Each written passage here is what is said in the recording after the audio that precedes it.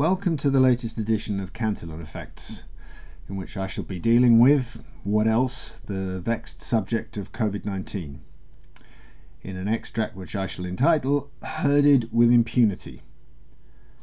For those of us in the field of finance, the last several weeks have been interesting, not to say hair-raising ones, with regard to the financial and economic aspects of the coronavirus epidemic, and a fortiori with the official hyper-Lehman response to it. Alongside these, much greater issues clearly lie, and obviously one can only discuss the public health and medical elements of this episode from the perspective of an educated layman, and so these will not be dealt with here in any detail. However, there are several salient points arising from these, which it would be remiss not to remark upon, given that they have much wider implications far beyond the epidemiological or clinical treatment of the current crisis. Firstly, let us note the cacophony of conflicting opinions, the squabbling over the reading of the tea leaves, if you will, rushed into print both with and without the sacred imprimatur of peer review, and the raft of contradictory scientific findings which this awful novelty has thrown up with regard to the origin, pathology, progression and prevention of, the complications to, and the possible cures for this disease. Of that mythical consensus, so beloved of the climate lobby, for example, there has been nary a whisper.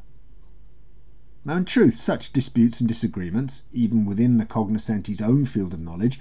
are only to be expected, since such assertion and counter-assertion, observation and counter-observation are intrinsic to that great human endeavour aimed at the dispelling of our ignorance, which we call science. But for all that, one can only hope that in a world largely given over to regulatory fiat and extra-parliamentary rule-making, the perils of empowering narrow clusters of experts, task force technocrats we might say, should now be apparent even to those deafest of deaf ears upon which our consistent criticism of central banks, for example, have long fallen disregarded. When politicians, whether from rank moral cowardice or because of a more commendable sense of intellectual modesty, devolve decisions to what some have called an epistocracy of specialists, they place our hard-won rights to the pursuit of life, liberty and happiness in the hands of people who rarely raise their heads from their computer models, and much more rarely from any actual laboratory bench, to ponder on the wider ramifications of their often wildly overconfident, pigeonholed prescriptions. In the unfathomably complex world in which we live, Bastiat's famous window of unforeseen consequences becomes more of an inescapable hall of mirrors,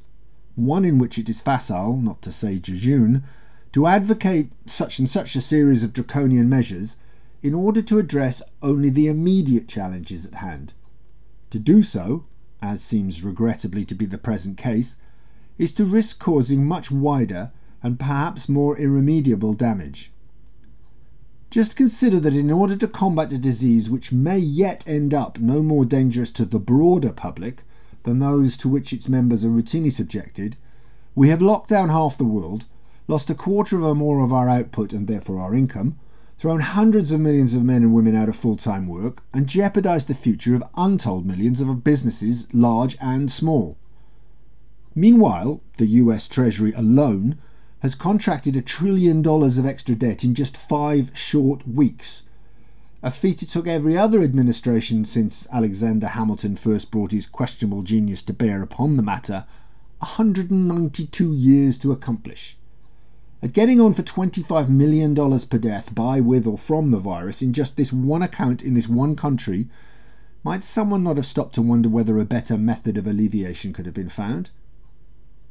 And nor does the butcher's bill stop at what some commentators see as the crassly economic.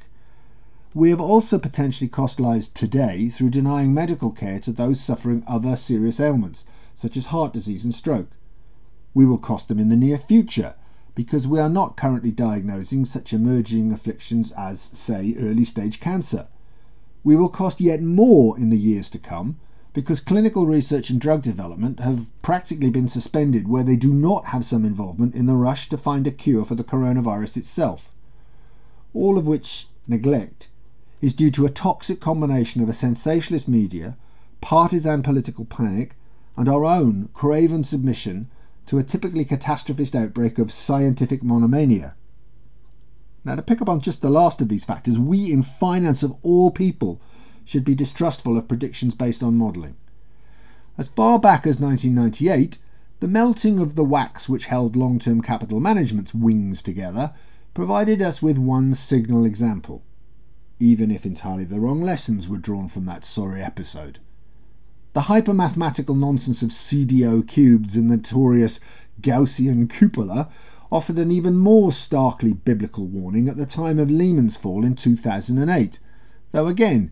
the only conclusion arrived at was that we should thereafter allow the very same central bankers who greatly contributed to that debacle to implement supposedly reparatory policies far beyond their remit, with no expiry date, no historical precedent, dubious theoretical justification, and wholly absent any sustained and rigorous public scrutiny.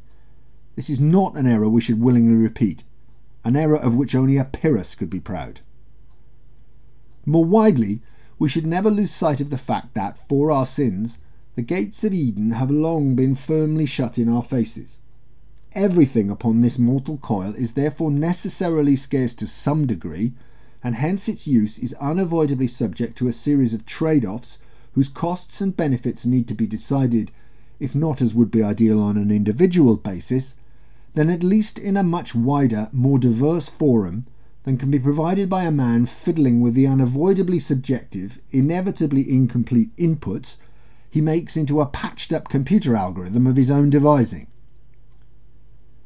The ease with which the authorities have either frightened, shamed, or enlisted both the benignly emulative and the would-be Stasi majority into compliance with their extraordinary seizure of power is a sobering testimony as to our acute vulnerability to those who rule over us, as well as to the ultimate insecurity of our property rights, and to the highly conditional nature of our right to free movement, free association, and even free speech. Nor is this just the complaint of the conspiracy theorist or the Michigan militiaman survivalist. Both constitutionalist philosophers and members of the legal profession have been on public record decrying the ease with which supposedly liberal Western governments have allowed themselves to be persuaded to pass Notverordnungen, which afford their executives sweeping possibilities of interdiction, surveillance, punishment and arrest,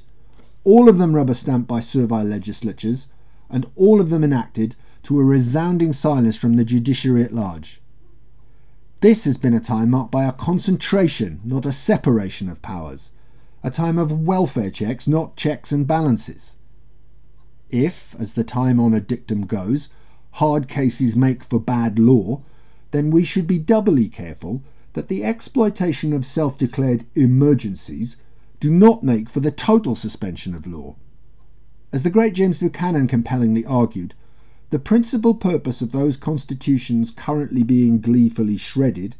is precisely to construct a framework in happier, more contemplative times, within which the state must seek to contain its actions when the skies eventually do darken and the needs become more pressing. In contrast, our leaders